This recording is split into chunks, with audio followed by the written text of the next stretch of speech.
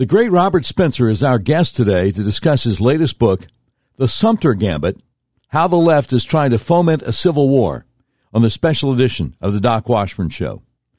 Welcome to the Voice of the Resistance with Doc Washburn. We're the show that pushes back against the uniparty and lets you in on the news that traditional talk radio is all too often afraid to talk about.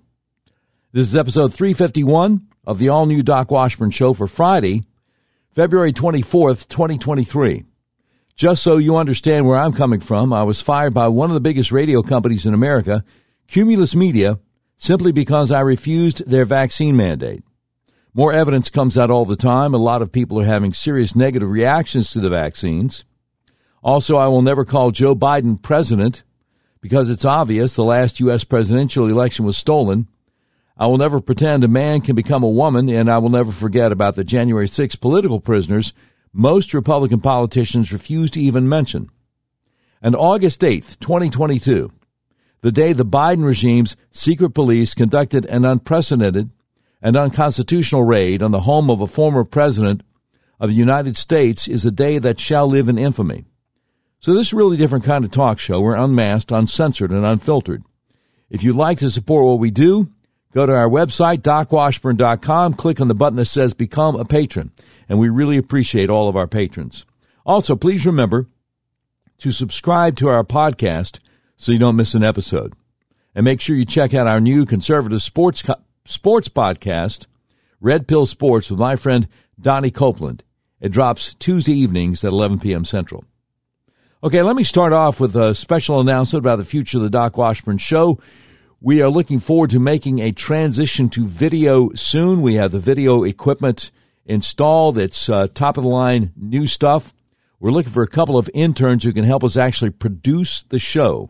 If you know a young person who is conservative, trying to break into television, this would be a perfect opportunity to show what he or she can do.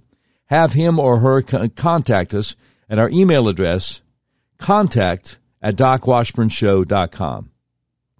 All right, for our guest today, Robert Spencer is the director of Jihad Watch. He is a Shulman Fellow at the David Horowitz Freedom Center. He's the author of 26 books, including the New York Times bestsellers, The Politically Incorrect Guide to Islam and the Crusades, and The Truth About Muhammad, and the bestsellers, The History of Jihad from Muhammad to ISIS, and The Critical Quran Explained from Key Islamic Commentaries and Contemporary Historical Research. His new book is called The Sumter Gambit, How the Left is Trying to Foment a Civil War. Robert Spencer has led seminars on Islam and Jihad for the FBI, United States Central Command, United States Army Command and General Staff College, the U.S. Army's Asymmetric Warfare Group, the Joint Terrorism Task Force, the Justice Department's Anti-Terrorism Advisory Council, and the U.S. intelligence community. He has discussed jihad, Islam, and terrorism at a workshop sponsored by the U.S. State Department and the German Foreign Ministry.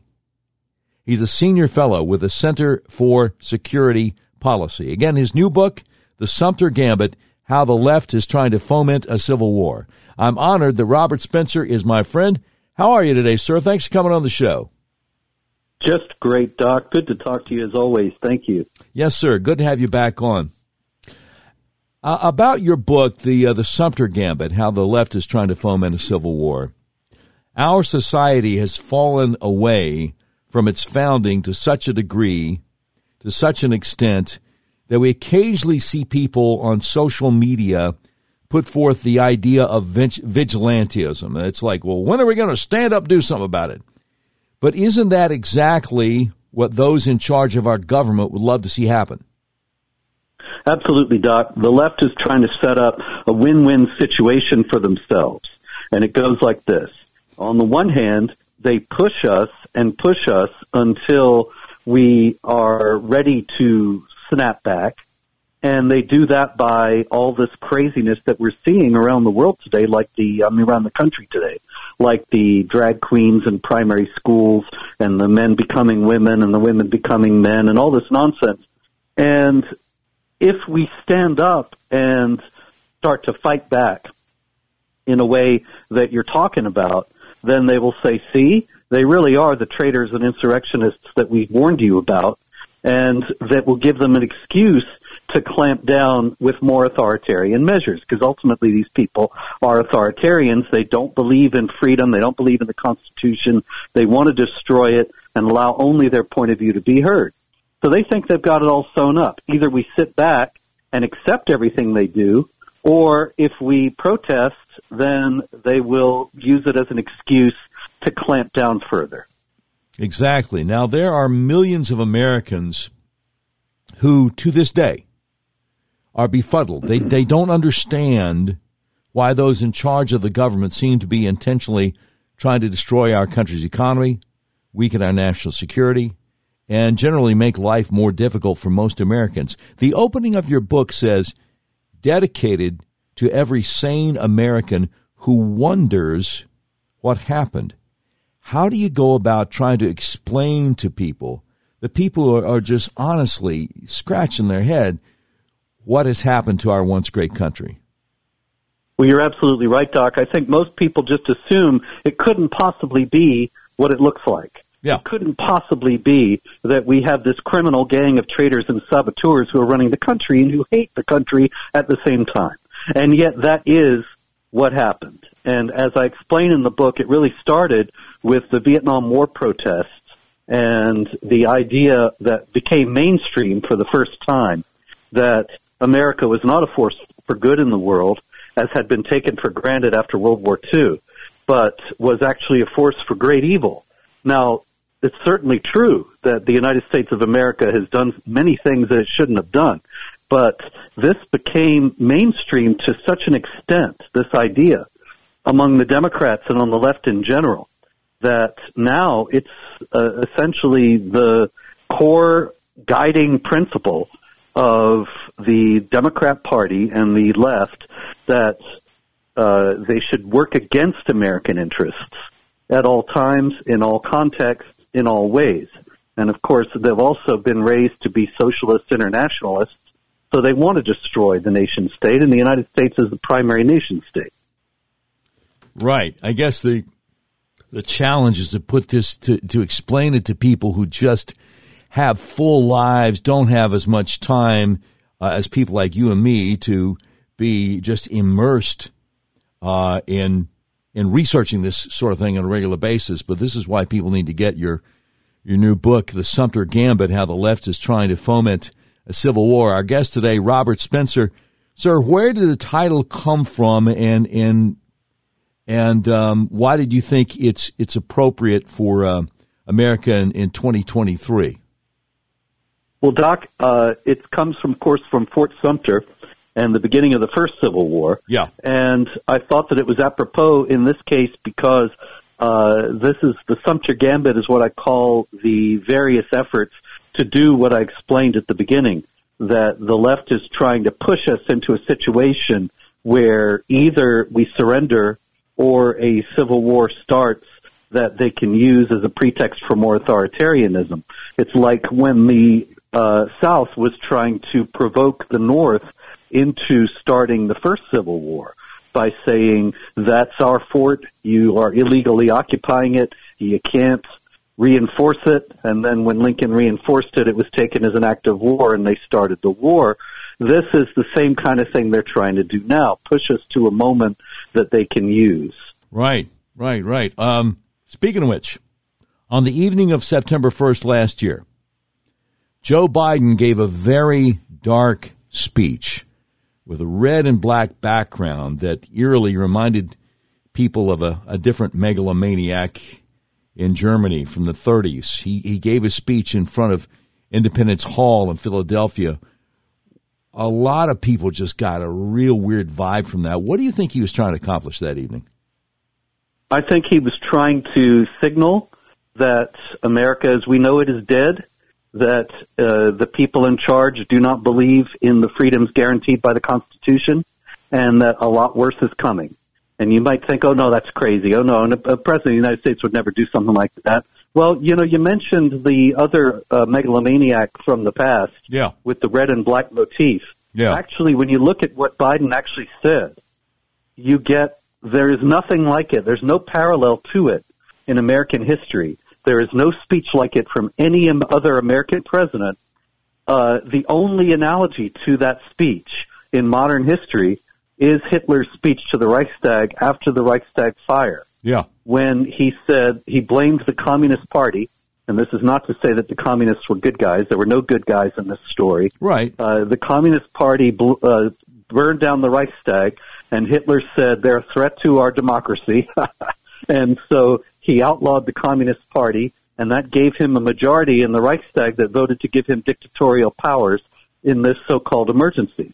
Now, that's the next shoe that's going to drop, Doc, that because the Donald Trump and the MAGA Republicans, as Biden said on September 1st, are a threat to the very life of the Republic, then a logical next step is to neutralize that threat, criminalize it, make it illegal to enunciate those principles as treasonous. Wow. And he's only going slower than Hitler did because we have 200 years of democratic tradition. Germany had no democratic tradition at all. Yeah. He can't move that quickly to criminalize opposition, but that's unmistakably what he was signaling that the administration is moving toward doing. And that's not the only indication either. There was the Disinformation Governance Board that they started last year, and then they had to retreat after an outcry, but it's not as if they've suddenly discovered they love the freedom of speech. They still want to silence their opponents and allow only their point of view to be heard. Yeah, no question about it. The whole thing about misinformation, you know, the government and the media expressing a concern about misinformation and how misinformation is dangerous for our society. Actually, how is their so-called concern about so-called misinformation dangerous to our way of life? Well, I take, for example, Hunter Biden's laptop. Now, there's been so much misinformation about Hunter Biden's laptop. Let me make clear that while it has him doing coke and playing around with hookers and all that, ultimately that's something that's his business between him and God, and that's not really what concerns me. What concerns me about it is the evidence on it that he was selling access to his father. Yeah. And that he was making the U.S. government into this corrupt transactional situation. Now, the Hunter Biden laptop was labeled disinformation, which is different but similar to misinformation. Misinformation is supposedly an honest mistake, and disinformation is intentional false information being put out. And 50 top intelligence officials, some of them very high up in the U.S. government, former head of the FBI, the Directorate of National Intelligence, people like that, and they signed on to a letter saying that it was Russian disinformation, that it was fake. It wasn't fake. It was real. But if the Disinformation Governance Board had been in operation at that time, it could have become illegal to talk about Hunter Biden's laptop. And, of course, it didn't become illegal. It just became impossible because the social media giants were all in on this, and they worked with the government to silence people who spoke about it. Now, this is the way an authoritarian regime works, and we are perilously close to having that be the ordinary modus operandi for the U.S. government. And they all knew they were lying, too, because the FBI had the laptop. They knew it was legit. Of course they knew they were lying. Absolutely. It was just to get Biden, to protect Biden and make sure he got elected, which, of course, they were sewing up in other ways as well. Oh, definitely. No question about it. I recently asked General Mike Flynn, you know, all these people are arguing in social media about Ron DeSantis or Donald Trump. I said, if they don't fix what allowed the election to be stolen in a handful of swing states, Arizona, Georgia, Michigan, Wisconsin, Pennsylvania, probably Nevada, will it be possible to elect a Republican president in 2024, regardless who the nominee is? And Mike Flynn said, no chance. If they don't fix what happened to those states, and I don't see any attempt, any effort to fix what happened to those states, it's not going to matter who the nominee is. Yeah, I find it baffling, Doc. It's incredible to me.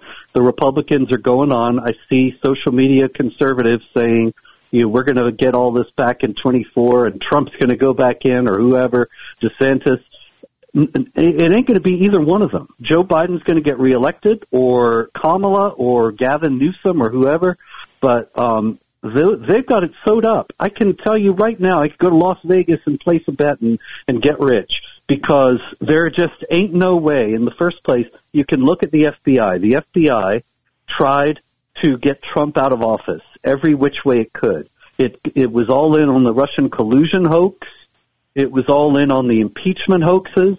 It was all in on trying to frame him for anything they could frame him for to get rid of him. Do you think the same people who are still in power now are just going to let him waltz back into the White House if he wins the election? He's not going to win the election because they're going to fix it. Yeah, and I'm sorry to say this. I'm not saying there's no hope. But we need to be focusing on the real problems, and one of the primary ones is election reform, and one of the other ones is that one party in the country right now, and it ain't the MAGA Republicans, doesn't believe in freedom or the Constitution or the American way of life as it's always been understood, and that puts us all in grave danger, but the opposition doesn't seem to care and isn't talking about it. Right, yeah. Trump or DeSantis, it's not going to matter unless they fix what allowed the steal in 2020. Look, the Justice Department and the FBI continue to persecute Trump supporters who went to the U.S. Capitol on January 6, 2021, a lot of whom didn't even go in the building. Washington, D.C. juries and liberal federal judges continue to throw the book at people with no criminal record who committed no violence or vandalism on that day, people who just wanted to express their support for President Trump. As a matter of fact, the fact they support President Trump is presented in court as evidence against them. And yet, recently, 18 Republican U.S. senators voted with their Democrat colleagues to reward this DOJ and FBI with budget increases of hundreds of millions more dollars a year to make it easier for them to go after people who vote for these same Republican senators. What are we to make of this? That either, they're controlled opposition, or they just are stupid and they have no clue about what's really going on here. The FBI, the CIA, all the rest of them, every last intelligence agency has obviously been corrupted and politicized, as has the U.S. military. Yeah. And if the opposition wants to change that and to restore some semblance of a free society, then it's got to start talking about it, but nobody is talking about it now. Yeah, no question about it. Speaking with Robert Spencer about his new book, The Sumter Gambit, How the Left is Trying to Foment a Civil War. So, Republican Congresswoman from Georgia, Marjorie Taylor Greene, recently endorsed the idea of a national divorce, somehow separating liberals and conservatives. What do you think when you hear that kind of suggestion? I wish people would cut it out. I wish they'd stop talking about it. It's not because I have a lot of respect for Marjorie Taylor Greene. Oh, yeah. And I understand why she and others say that, but it's completely unrealistic. It's never going to happen. These people are, as I have been explaining, these people are authoritarians. They're totalitarians. That means they want everything. They want a bunch of people submitting to them. They don't want to just say, "Oh, goodbye. Yeah, you think differently. We'll see you later." It's not going to happen. They'll never let us go. The Soviet Union, remember, built the wall in West Berlin to keep people from getting out, and that's what the left always does. It is sure in various ways that you can't escape what they're doing and the societies that they establish, because they know that human nature being what it is, people are going to get away from them if they can. And so they close off all those avenues. And that's what's going to happen in the United States. People might say, we won't bother you. We'll just give us a little bit of land and we'll go there and we'll live in peace with one another. Absolutely not. The left will not tolerate that. They would take those people and put them in prison for life and say they're traitors and insurrectionists, and torture them and leave them in solitary for years on end and who knows what else. And that's because that's how the left behaves. They do not say, "Oh, you don't like us? Okay, so long." Yeah, it's totally unrealistic. What did you think when FBI agents from the Washington field office flew down to South Florida last August to raid the home of former President Trump? Well, I thought that was yet another assault on our free society, and yet another indication that we're becoming sort of a third world banana republic authoritarian regime instead of a free society. You have the President of the United States having the home of his foremost political opponent raided and humiliated in all kinds of ways, you know, going through his wife's clothes and all that stuff. And why? Because he supposedly had classified documents, completely heedless. Nobody has ever explained why it makes a difference if the former president has classified documents, because the president has the right has the authority to classify and declassify material. Yeah. So if he took it and then he can say it's declassified, boom, no case. But Joe Biden, now we know, because apparently the left wants to get rid of him for 24, and so now it's coming out that Joe took classified documents when he was vice president. Yeah. Vice president has no authority to declassify documents. So that's a far more serious offense and actually a real criminal case. Yeah, I mean, but of course, his home was not raided. They said, "Hey, do you mind if we go look around?" You know, they asked permission. After your lawyers go through, after your lawyers go through things first. I mean, they're now saying he has classified documents from decades ago when he was just a senator, and a lot of senators are just scratching their heads like, "Wait a minute, how'd that happen?" Yeah, it's like you say, it is quite the double standard. Why does the Biden regime, and for that matter, a lot of Republicans, seem determined to start a world war with the nuclear power of Russia? I saw a couple of days ago on Fox News, Senator Wicker from Mississippi talking about when we defeat Putin. And I'm like, wait a minute, you're going to defeat a guy who has nukes? How's that work? Yeah. I think that they want war for several reasons. One is war is distracting. You know, suddenly if we're at war, it becomes all about the war. Yeah. And so we forget about how this regime has tanked the economy and made for galloping inflation, and the southern border is completely erased and all the rest of it. That's one reason. Another reason is these are Malthusians and population bomb, population explosion mythicists who think that the earth is overpopulated, and they want to drastically reduce the Earth's population to save the climate and all that. Yeah. And so they'd be happy to have a war, a nuclear war, and kill a few million people. They'd love that. Well, and it would get the economy going, and then Joe could take credit for making the economy get going again. Because you got to have a war economy and make munitions and everything else. And then there's the military-industrial complex, which doesn't have Afghanistan as its long-standing cash cow anymore, and needs a new one. And so all these things coming together, it's a scary situation that could end up with us in a world war. That is very scary. I know you got to run here soon. I want to ask you the impossible question and see if you can address this.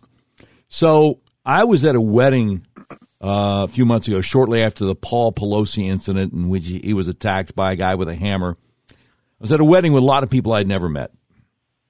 And when a gentleman at the reception found out I was a conservative talk show host, he seemed very concerned. He asked me if I thought it might be a good idea for a conservative talk show host to turn down the intensity on some of the rhetoric. Apparently he had listened to NPR on a regular basis, and they had said that right-wing talk radio had influenced a MAGA supporter to attack Speaker Pelosi's husband. I didn't want to get an argument at a wedding, but I did mention the attacker was a far-left Green Party guy, a guy who was some kind of a nudist activist. So his reaction was to be shocked that right-wing MAGA rhetoric was even motivating a guy that far to the left. So, because he's got to plug it into what he's heard on NPR, on the news, you know. So how do you attempt to converse with people who have never considered the possibility that the mainstream media might be lying to them?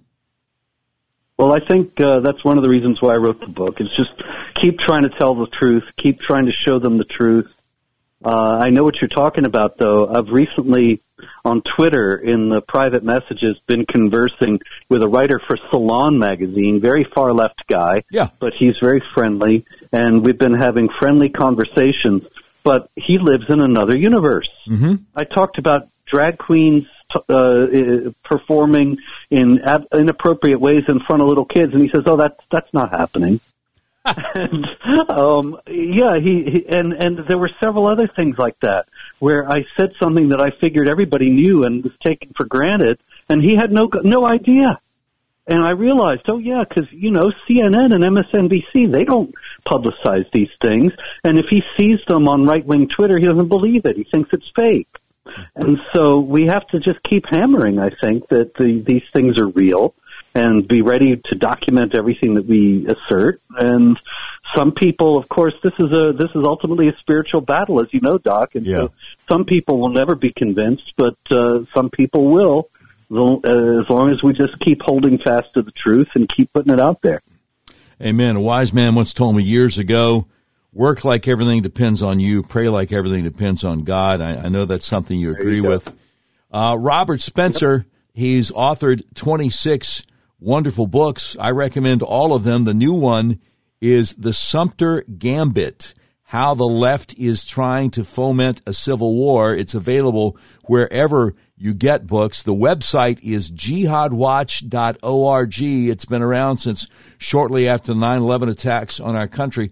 Brother Spencer, always a delight to speak with you. Let's do it again before too long. As we say here in the South, y'all come see us. That would be great. Always good to talk to you, Doc. Thank you. God bless you, brother. Appreciate it. Thank you very much. All right. It's been too long. I've interviewed Robert Spencer many times, but this is the first time that I've interviewed him since we started doing the podcast, and what an honor it is. And the book, The Sumter Gambit, really is talking about what we're up against. And we'll be talking some more about breaking news here on Friday, February 24th, 2023, exactly what we are up against. Let me just tell you, if you've tried to buy a car recently, you may have a hard time finding what you're looking for. People I know have actually bought vehicles from hundreds of miles away from where they live. That's where Red River Auto comes in. Red River Auto is a big old car dealership in the middle of the USA that believes in freedom, including your freedom to buy a car, truck, van, or SUV the way you want to. You can buy online, they'll drive it to you no matter where you are. Red River Auto wants to make your car buying experience as easy and transparent as possible. Red River Auto Group has perfected the online buying process. Just go to redriverauto.com and pick from hundreds of new and used vehicles.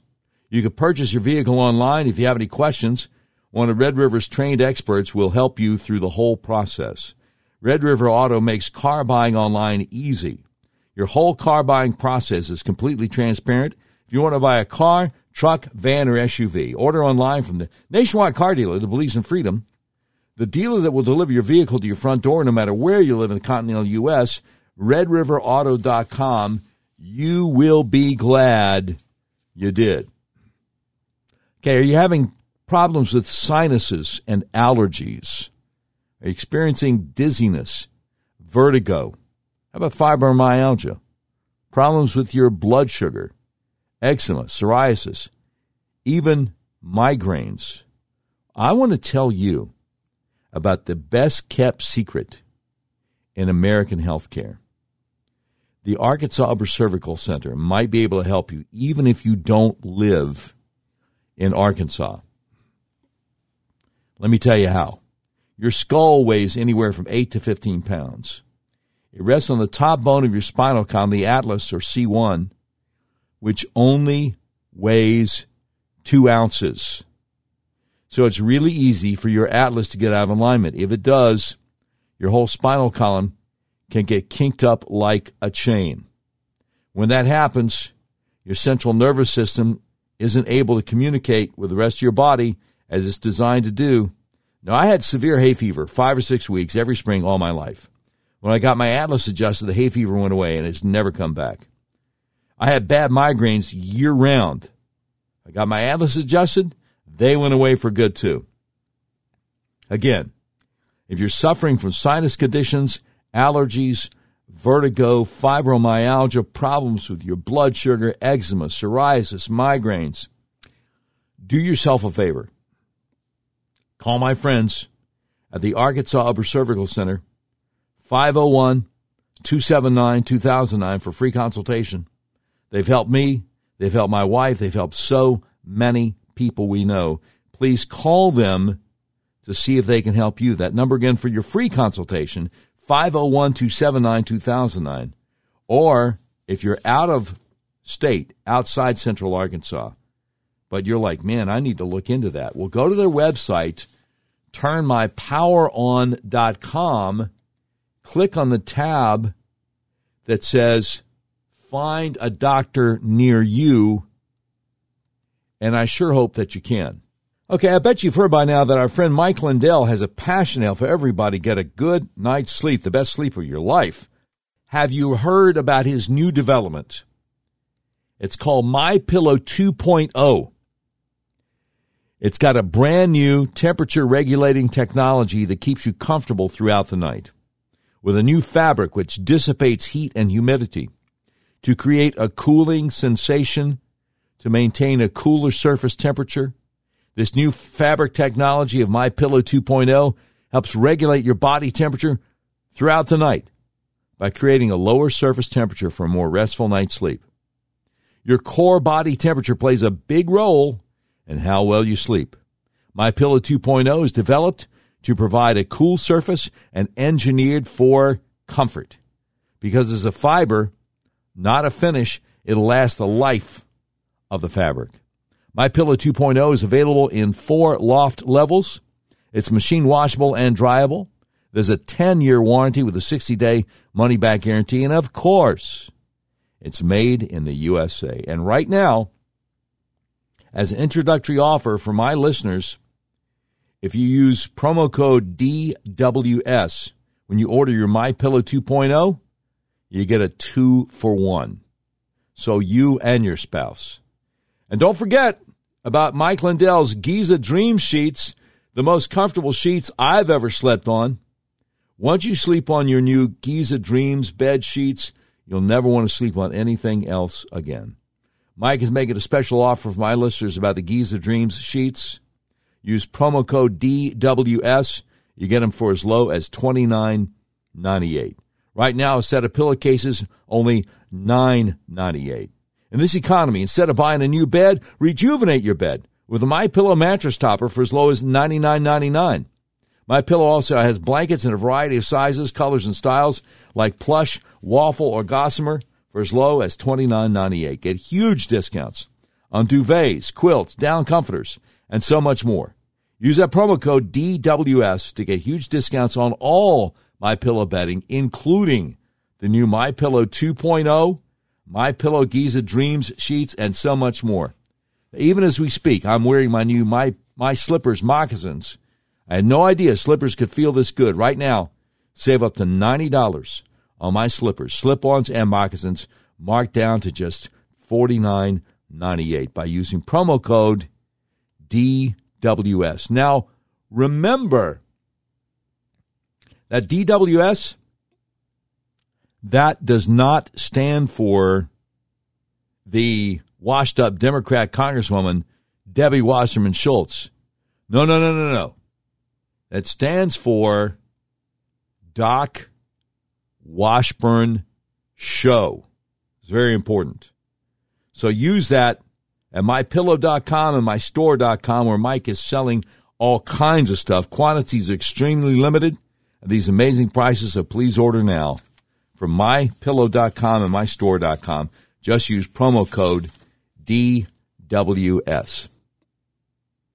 All right.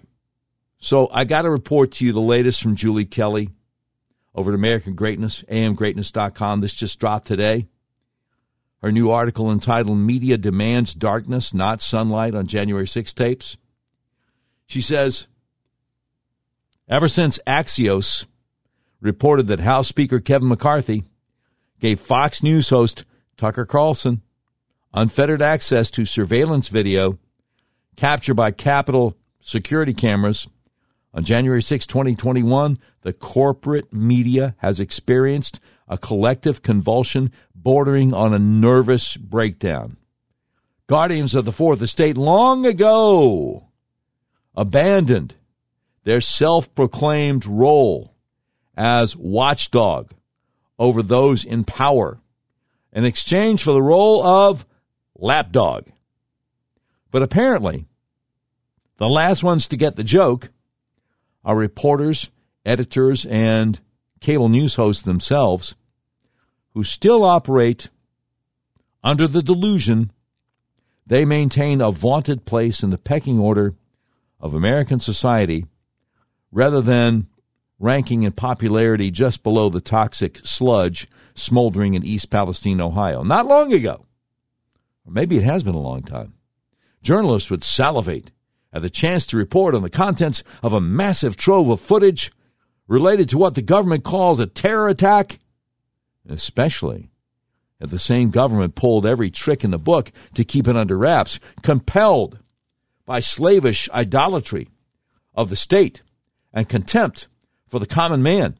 The media, for lack of a better term, is acting as if the release of unseen video recorded on January 6, 2021 is a crime in progress itself. Now, this comes, mind you, after 2 full years of uncritically repeating every talking point about the so-called insurrection, which involves calling it an insurrection, even though no one has been charged with insurrection. No cop cried too unconvincingly. No lawmaker made too outlandish a claim. No occupant of the White House told one too many lies to jolt the slumbering curiosity or even innate sense of skepticism of corporate media apparatchiks. Breaking news bulletins sought to grab the attention of their shrinking audience before airing a cherry-picked clip gleaned from the very collection of tapes now considered sacrosanct. It's hard to know where to begin in the January 6th Hall of Hypocrisy, but let's start with an easy target. Washington Post political columnist Philip Bump. Shortly after Donald Trump won the 2016 election, the Washington Post famously changed its motto to "Democracy dies in darkness." Since January 6th, few newspapers have devoted more column inches to the 4-hour disturbance that day.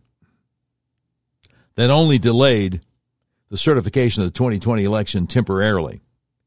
A 3-part series published in October 2021 provided a novel-sized exploration into what happened before, during, and after the protest. Proceedings of the January 6th Select Committee earned nonstop coverage, including reposting, you guessed it, clips of surveillance video played by the committee to an international audience.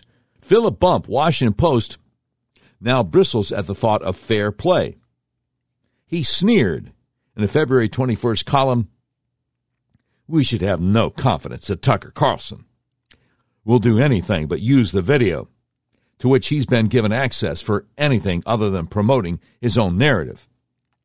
It's not just that Carlson cannot be relied upon to actually consider the video in an objective way, though he certainly can't be. It's also that there's no reason to think he'll present the video in context to include information that moderates what's being shown on the screen. So, darkness, it appears, is not a threat to democracy if it pertains to a blackout of taxpayer-paid recordings that might lay bare the biggest political scandal in U.S. history. Over at MSNBC, Rachel Maddow fretted that Fox News will, quote, use this government material to concoct an alternative narrative to give us some more convenient revisionist history about what happened on January 6th, unquote. Not to be outdone, Maddow's MSNBC colleague Joy Reid warned that Republicans could, quote, twist the footage to help criminals get out of jail, unquote. This from the same network, MSNBC, that infamously reported the 2020 Black Lives Matter riots were mostly peaceful as property burned behind their reporter. Joy Reid and her guest, Democrat Representative Jamie Raskin, Maryland, then quickly defaulted to the Democrats' favorite villain, Russian President Vladimir Putin. Prideless and shameless, after years of portraying Putin as the bogeyman in every fabricated smear operation, Raskin and Reid lamented how Tucker Carlson was once again doing Putin's dirty work. Jamie Raskin, the propagandist, would-be autocrat who twice attempted to remove a duly elected president from office, said Tucker Carlson is a pro-Putin, pro-Orban, pro-autocrat propagandist. I mean, that really is out of Putin's playbook. Joy Reid responded, oh, absolutely. Aside from empowering Putin, the Biden regime's escalating involvement in the Ukraine-Russia conflict notwithstanding, Tucker Carlson's team could endanger national security by releasing footage not approved by lawmakers such as Jamie Raskin or the bureaucrats running the Capitol Police Department. Time magazine claimed this week Democrats and former Republican members of the January 6th committee say that by releasing the footage to Carlson, McCarthy could divulge security methods used by law enforcement to defend the Capitol complex. Those concerns, however, escaped consideration when the committee broadcast dozens of shots of the inside of the Capitol over the course of 18 months, including then House Speaker Nancy Pelosi's trip to a secure location on January 6th. And, of course, no January 6th sob story would be complete without a cameo by Michael Fanone, the former D.C. Metropolitan Police officer turned book author turned CNN contributor. In a statement to CNN, Fanone said, "This guarantees that it will be selectively edited to fit an extreme MAGA narrative without care for the safety of Capitol Police, members of Congress, and congressional staff, airing footage of restricted areas of the Capitol and sensitive evacuation protocols, all while spreading misinformation about the nature of the attack on the Capitol endangers everyone working in the building." Julie Kelly says perhaps Tucker Carlson can also get his hands on Officer Fanone's body-worn camera recordings, which remain under protective orders to this day. What we're hearing from the media industrial complex is fear, not concern. Either ignorance about the underlying facts of January 6th or fully aware of the dirty side until now shielded from the majority of the public, the news media is afraid of what Tucker Carlson will reveal. And not even they are braced for impact. Just a wonderful article, one of many by Julie Kelly over at American Greatness, amgreatness.com. It's entitled, "Media Demands Darkness, Not Sunlight," on January 6 tapes. Why does this not surprise me? Now, on our last episode of the Doc Washburn Show, we talked about the strange death of former Clinton advisor Mark Middleton and how the police in Arkansas wanted us to believe that he had shot himself, but there was no gun. And how 24 hours later, with the pushback of people going, come on, man, they came out with a new version. Oh, yeah, actually, there was a shotgun 30 feet from the body, which is still too far. And I have been telling folks that there are a number of former Clinton friends and associates over the years who have left this mortal coil under very suspicious circumstances over the years. I mean, all you have to do is Google Clinton death list, and you'll get a number of names of people some of whom you might remember, oh, yeah, I remember when that was in the news. Some of whom you've probably never heard of. And it's just really remarkable. And we got a new one. We've got a new one. Let me share this one with you. And predictably, a suicide. New York Post, new details emerge in shocking suicide of billionaire Thomas H. Lee. Billionaire financier Thomas H. Lee's one-time meteoric career had become a mere footnote in the leveraged buyout industry he helped create, records show, as new details emerged Friday in his suicide. 78-year-old Lee was found dead in his office bathroom by a female assistant Thursday morning with a single bullet wound to the head and his Smith & Wesson revolver next to him, according to police sources. The woman went to look for her boss because he hadn't been heard from, according to sources.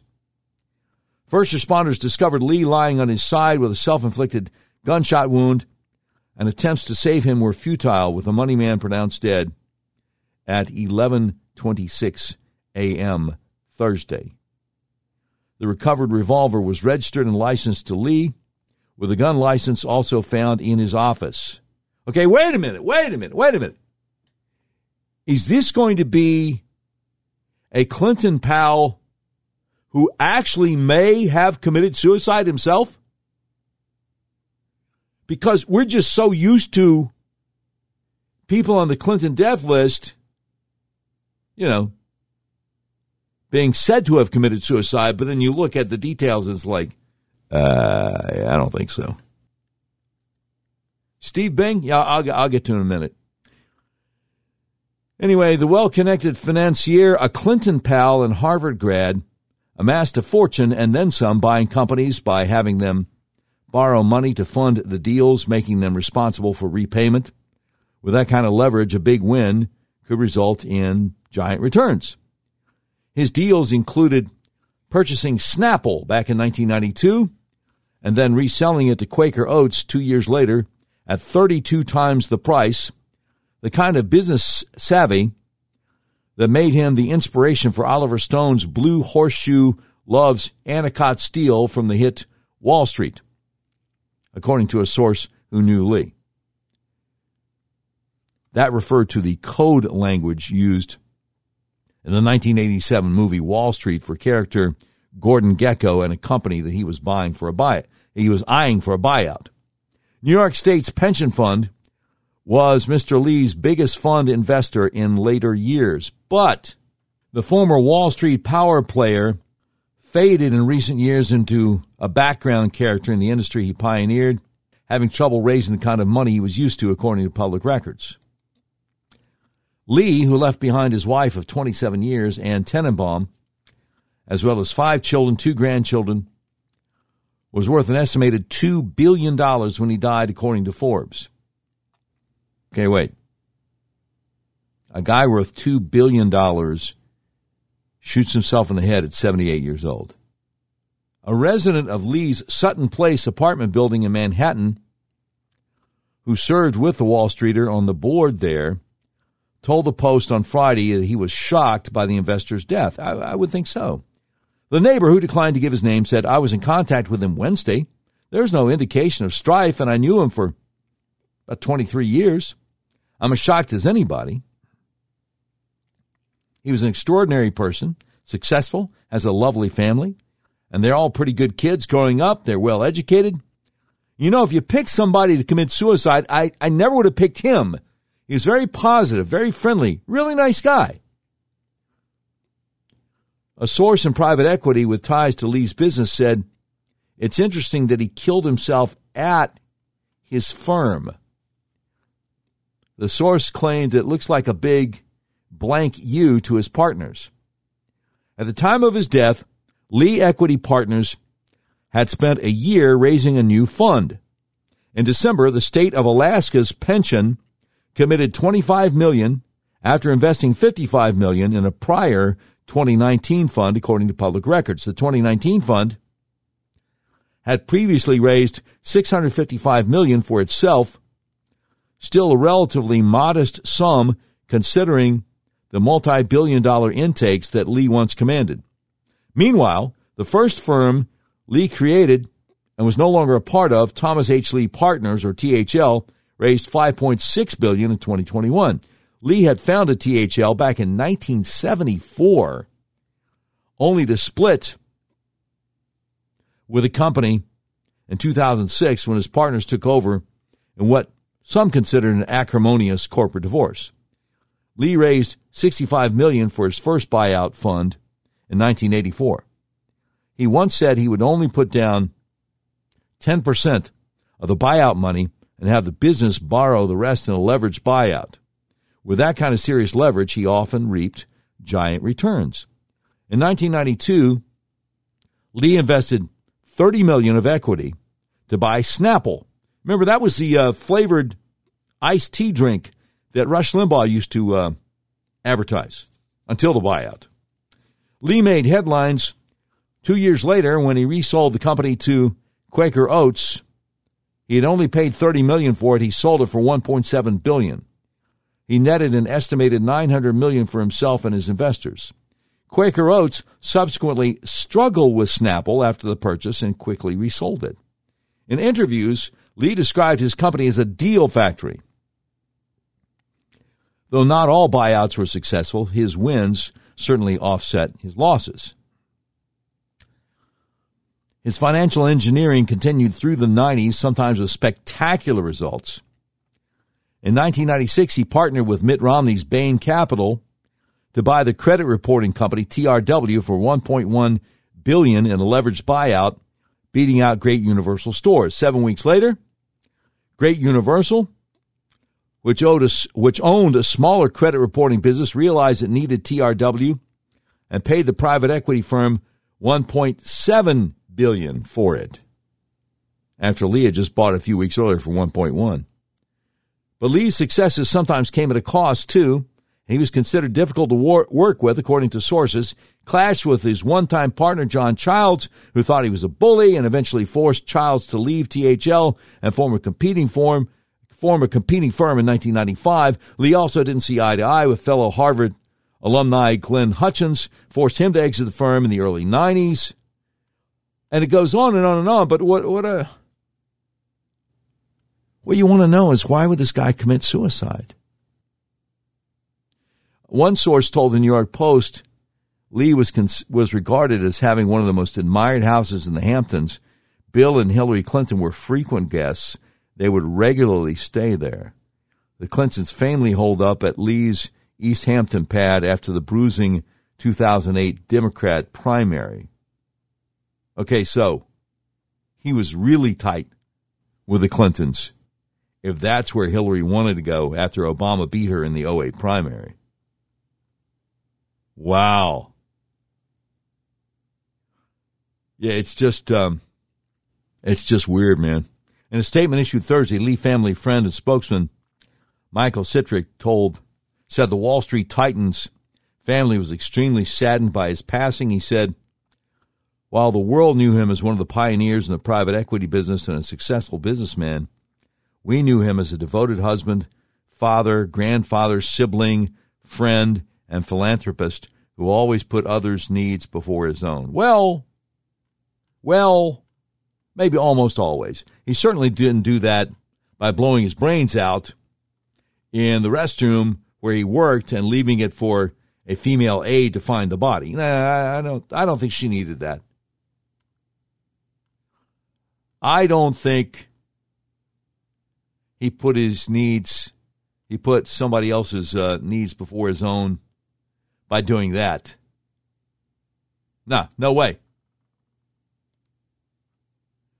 No way. Suicide has got to be one of the most selfish things somebody can do. You know, you're not thinking about other people at all. Yeah, I remember Steve Bing. That's a guy who made the Clinton death list. You remember that guy? He was like a billionaire, and took a header out of, I think it was the 35th story of the high-rise apartment building he lived in L.A. What a way to go. I mean, do people, only 55 years old, I don't know. I haven't really studied suicide that much. I mean, I knew a guy who put his car in his garage, closed the garage, and kept the car running, so he just kind of went to sleep there from carbon monoxide poisoning. But for somebody to just take a swan dive out a 35th floor window, for anybody to commit suicide, you got to be mental. But that's just, I'm sorry, 27th floor apartment, but same thing. That's just one of the weirdest things. But yeah, there's so many people on the Clinton death list. And sometimes you wonder if somebody's put a few names on there that really don't belong on there. So the Clinton apologists can say, well, that guy, no, that's... But a lot of the people on there, I mean, James McDougal, who was in solitary confinement in jail, and he didn't have his medication for his heart, and he had a heart attack, and they took their own sweet time getting him to the hospital, stuff like that.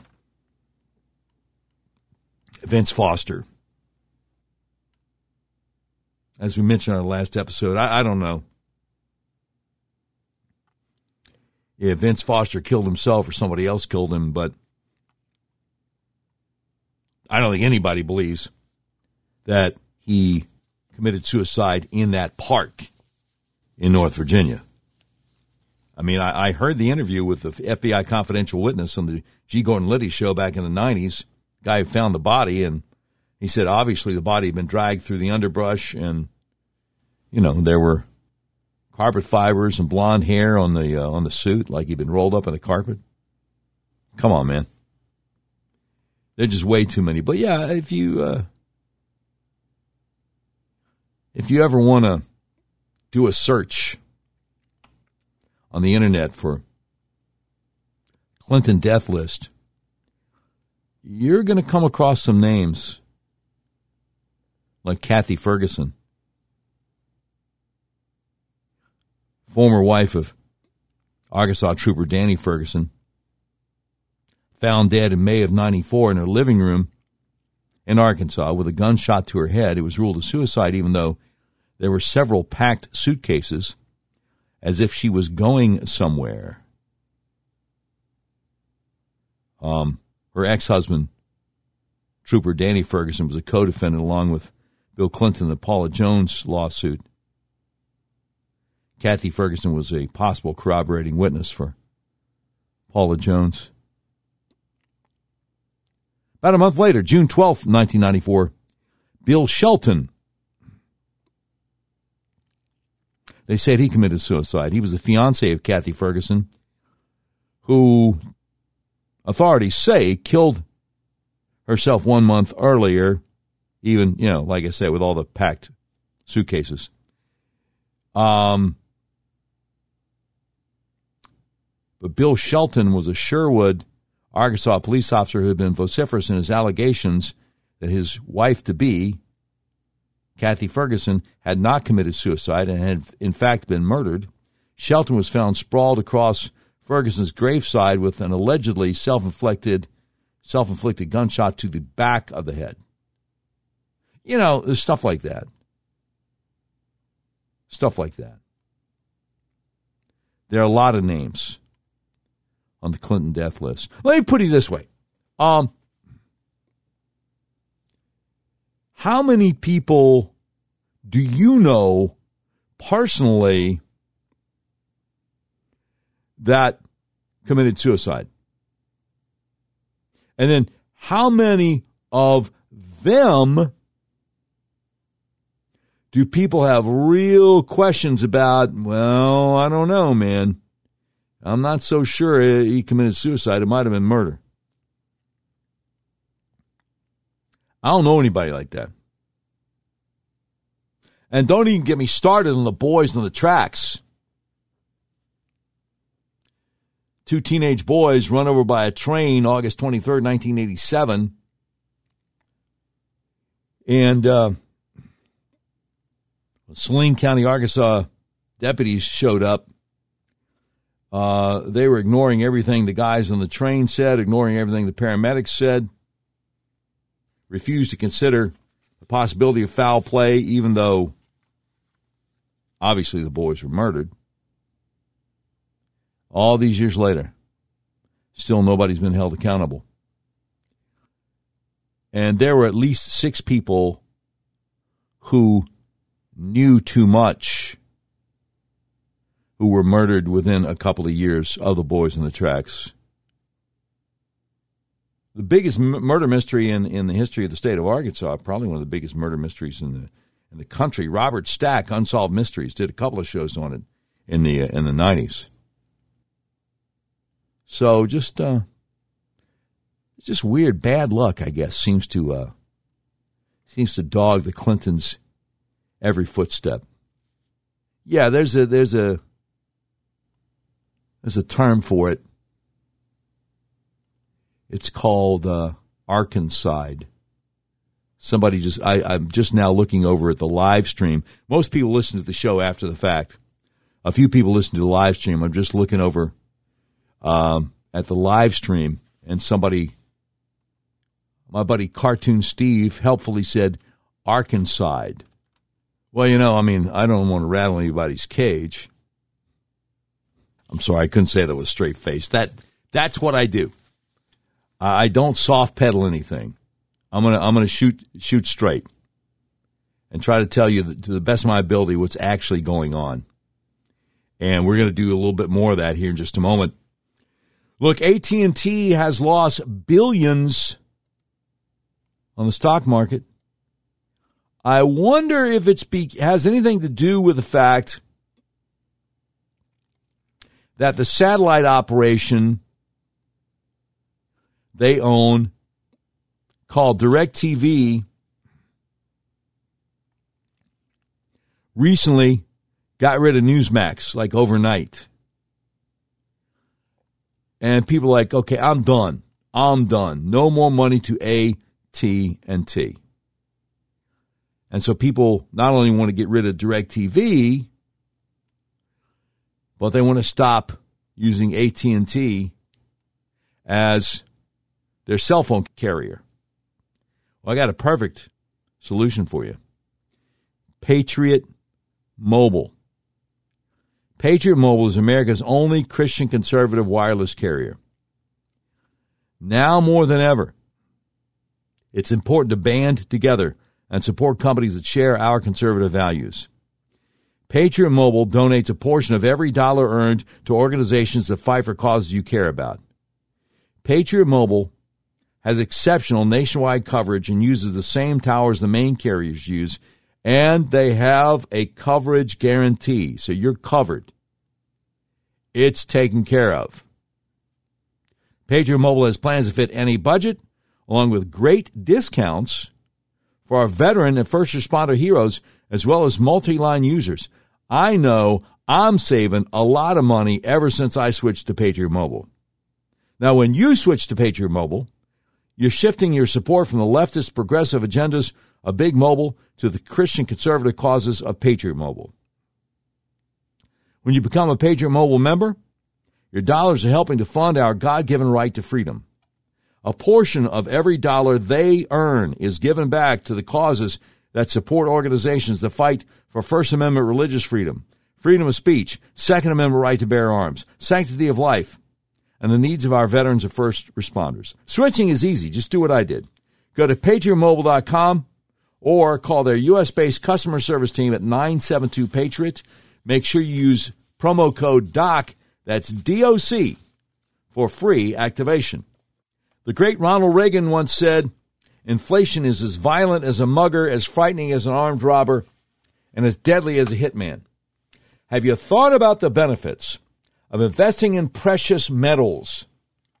Here are 5 profound benefits of investing in precious metals. Number 1, a hedge against inflation.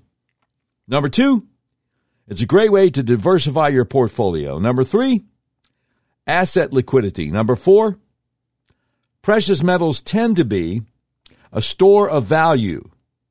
That means they're an asset, commodity, or currency that maintains their value without depreciating over the long haul. Last but not least, number 5, precious metals can be a hedge against geopolitical uncertainty and the struggling U.S. dollar. So we're honored to join forces with Beverly Hills Precious Metals and its owner, Andrew Sorcini.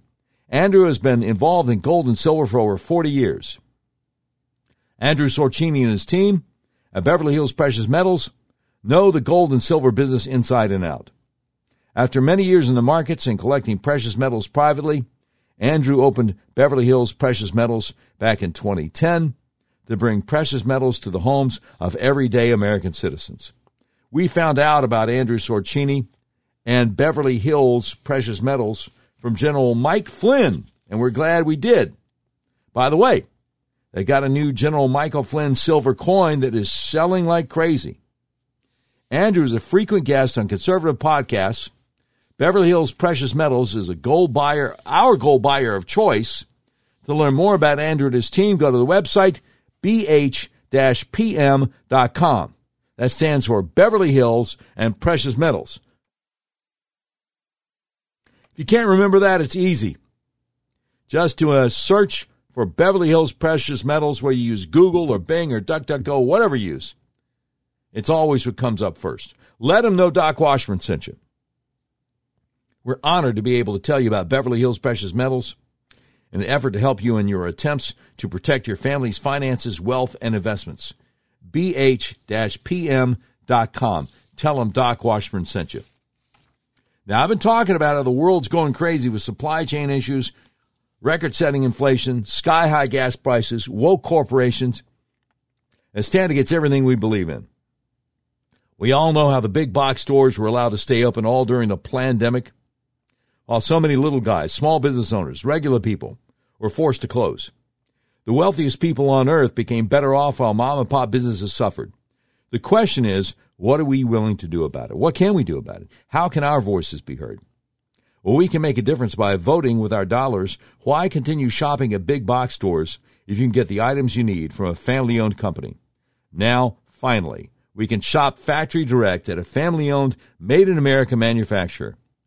SwitchToAmerica.com is helping Americans walk away from the big box conglomerates. That's why Switch to America was created, with regular folks like you and me in mind. One of the best ways to get around this crazy inflation is to shop with family-owned companies that put their customers first rather than shareholders and corporate executives. A lot of Patriot influencers have come on board. I'm inviting you to join with fellow patriots to cut off the cash flow of the big woke corporations that are trying to destroy our country. We are done with a woke globalist operation against humanity. Each of us can take market share away from these businesses that have enjoyed unfair advantages. We can choose to help each other by shopping family-owned, made in America. The website is SwitchToAmerica.com. Join with over 2 million monthly shoppers that have already made the switch. Let's start voting with our dollars to make sure our purchases are supporting companies that promote freedom. That includes their new product, Prime Beef. Yes, indeed. Fresh American-raised beef. Raised in the mountains of Montana near the Yellowstone, this beef is known as Never Ever. Never has the animal ever been exposed to antibiotics, hormones, or vaccines. This prime or high-choice beef is shipped directly to your door. Pricing and availability is exclusive only to our members and isn't shipped anywhere else in the world. SwitchToAmerica.com is dedicated to offering family-owned alternatives for items we buy on a regular basis. Just go to SwitchToAmerica.com and ask how you heard about us. Click on my name, Doc Washburn, plug in your info, and I'll have one of my guys contact you. SwitchToAmerica.com. All right, I think it's that time. Hit it, Brian. We interrupt this program to bring you a special report. It's the Doc Washburn Show Tweet of the Day. And it's brought to you by Red River Auto. Red River Auto, the big old car dealership in the middle of the USA, believes in freedom, including your freedom to buy the car, truck, van, or SUV of your choice online at redriverauto.com and have it delivered to your front door anywhere in the continental USA. All right, today's tweet of the day is actually a thread of tweets from Aaron Siberium. I hope I got that last name right. He reports for the Washington Free Beacon. And here it is. Scoop. Joe Biden's nominee to fill a vacancy on the Second Circuit Court of Appeals is a longtime diversity trainer who has argued for curtailing the First Amendment. And she's actually conducted training sessions that say microaggressions can kill you. Now an associate justice on the Connecticut State Supreme Court, Maria Araujo Khan, suggested in a 2020 opinion that courts should criminalize speech that offends what she called oppressed groups. Since 2013, she's also delivered at least a dozen diversity trainings and presentations to lawyers across the country with titles like Cultural Competence, Implicit Association and Racial Anxiety, according to her Senate Judiciary Questionnaire. To prepare for one of those trainings, participants were instructed to watch an animated video called How Microaggressions Are Like Mosquito Bites that depicts a man-sized mosquito telling a dark-hued college student to try a less challenging major and then sucking him dry, as mosquitoes will do. A voiceover says, some mosquitoes carry truly threatening diseases that can mess up your life for years, and other mosquitoes carry strains that can even kill you. The video then cuts to a mosquito holding a gun next to a dead body. The insect tells police officers at the scene of the crime, I felt threatened. It looked like he was up to trouble, okay? Another clip depicts a black woman murdering several mosquitoes with a flamethrower after they ask to touch her hair. The revelations could prove a last-minute stumbling block for Ms. Khan, who back in September sailed through the U.S. Senate Judiciary Committee with little pushback. A final vote on her nomination could come as soon as next week. As a Second Circuit judge, Ms. Khan would have a say in some of the influential judicial cases in the country and would bring to the court a controversial view of the First Amendment. In a 2020 opinion, Ms. Khan argued for broadening the fighting words exception to the First Amendment, which bans speech likely to spark violence. She wants to expand that exception on the grounds that some groups are unlikely or unable to physically retaliate against insults. She wrote that means they must endure a higher level of offensive speech before being afforded legal remedies. Though Ms. Khan is vague on how exactly she would reform First Amendment law, the opinion laments that bigots can verbally assault certain oppressed groups, especially women and the disabled, without fear of criminal prosecution.